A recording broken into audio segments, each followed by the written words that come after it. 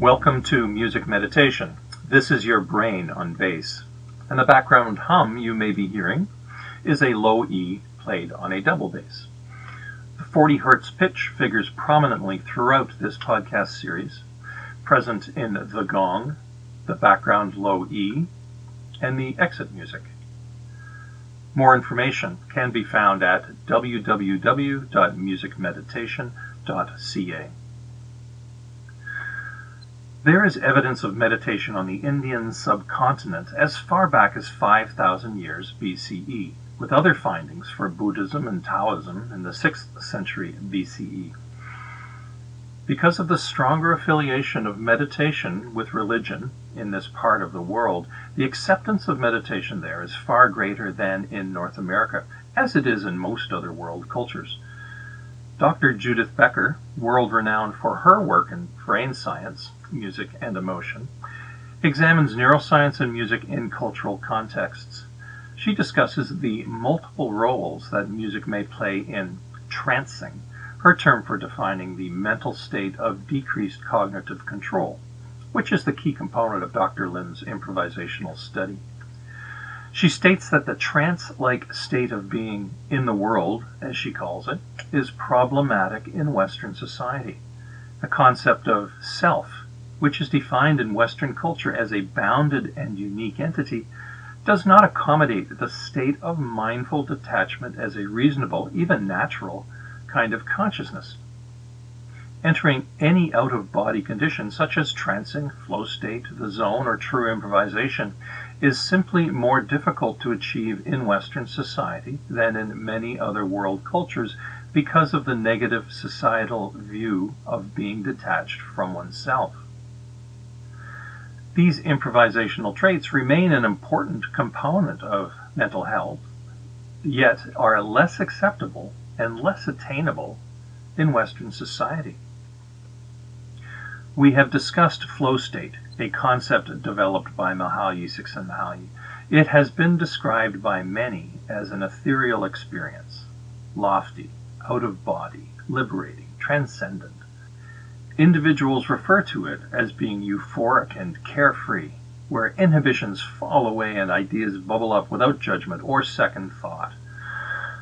Meditation has also been described in similar euphoric terms: joy, floating, carefree abandonment, love, freedom, peace. Yogic flying, for example, is a mental and physical state achieved through the practice of transcendental meditation, a form of meditation developed by Maharishi Mahesh Yogi. He says that the practice not only makes the yogic flyers feel intensely blissful, but they are able to pass on their bliss to others. Dr. Lim's improvisation brain study supports the thesis developed by Dr. Judith Becker, as well as the brain conditions found in both flow state and meditation. That is, an increase in creativity and the ability to improvise, as shown by a more active prefrontal lobe, and a decrease in responsible cognitive control, as shown by a less active dorsolateral prefrontal lobe. The letting go aspect of reduced inhibitions provides a framework for carefree open thought and expanded possibilities. Another study, written in 2014 by Joel Lapata, titled Creativity as a Mental State, an EEG Study of Musical Improvisation, links alpha wave brain activity to improvisation. Lopata's study used subjects with and without formal musical training and improvisation in a test environment that compared brain activity while 1. Improvising, 2. Playing by rote, and 3. Just listening. Results showed that among individuals with previous training, frontal upper alpha synchronization in the right hemisphere was greater when musicians improvised than when they played back or just listened to melodies. In addition to making a correlative connection between improvisational training and the quality of creative output, Lopata's EEG study suggests a link among improvisation, alpha waves, and prefrontal lobe activity. Dr. Lim's study and Dr. Lopata's study utilize completely different technology for brain activity analysis. The fMRI examines blood flow, The EEG examines electrical activity.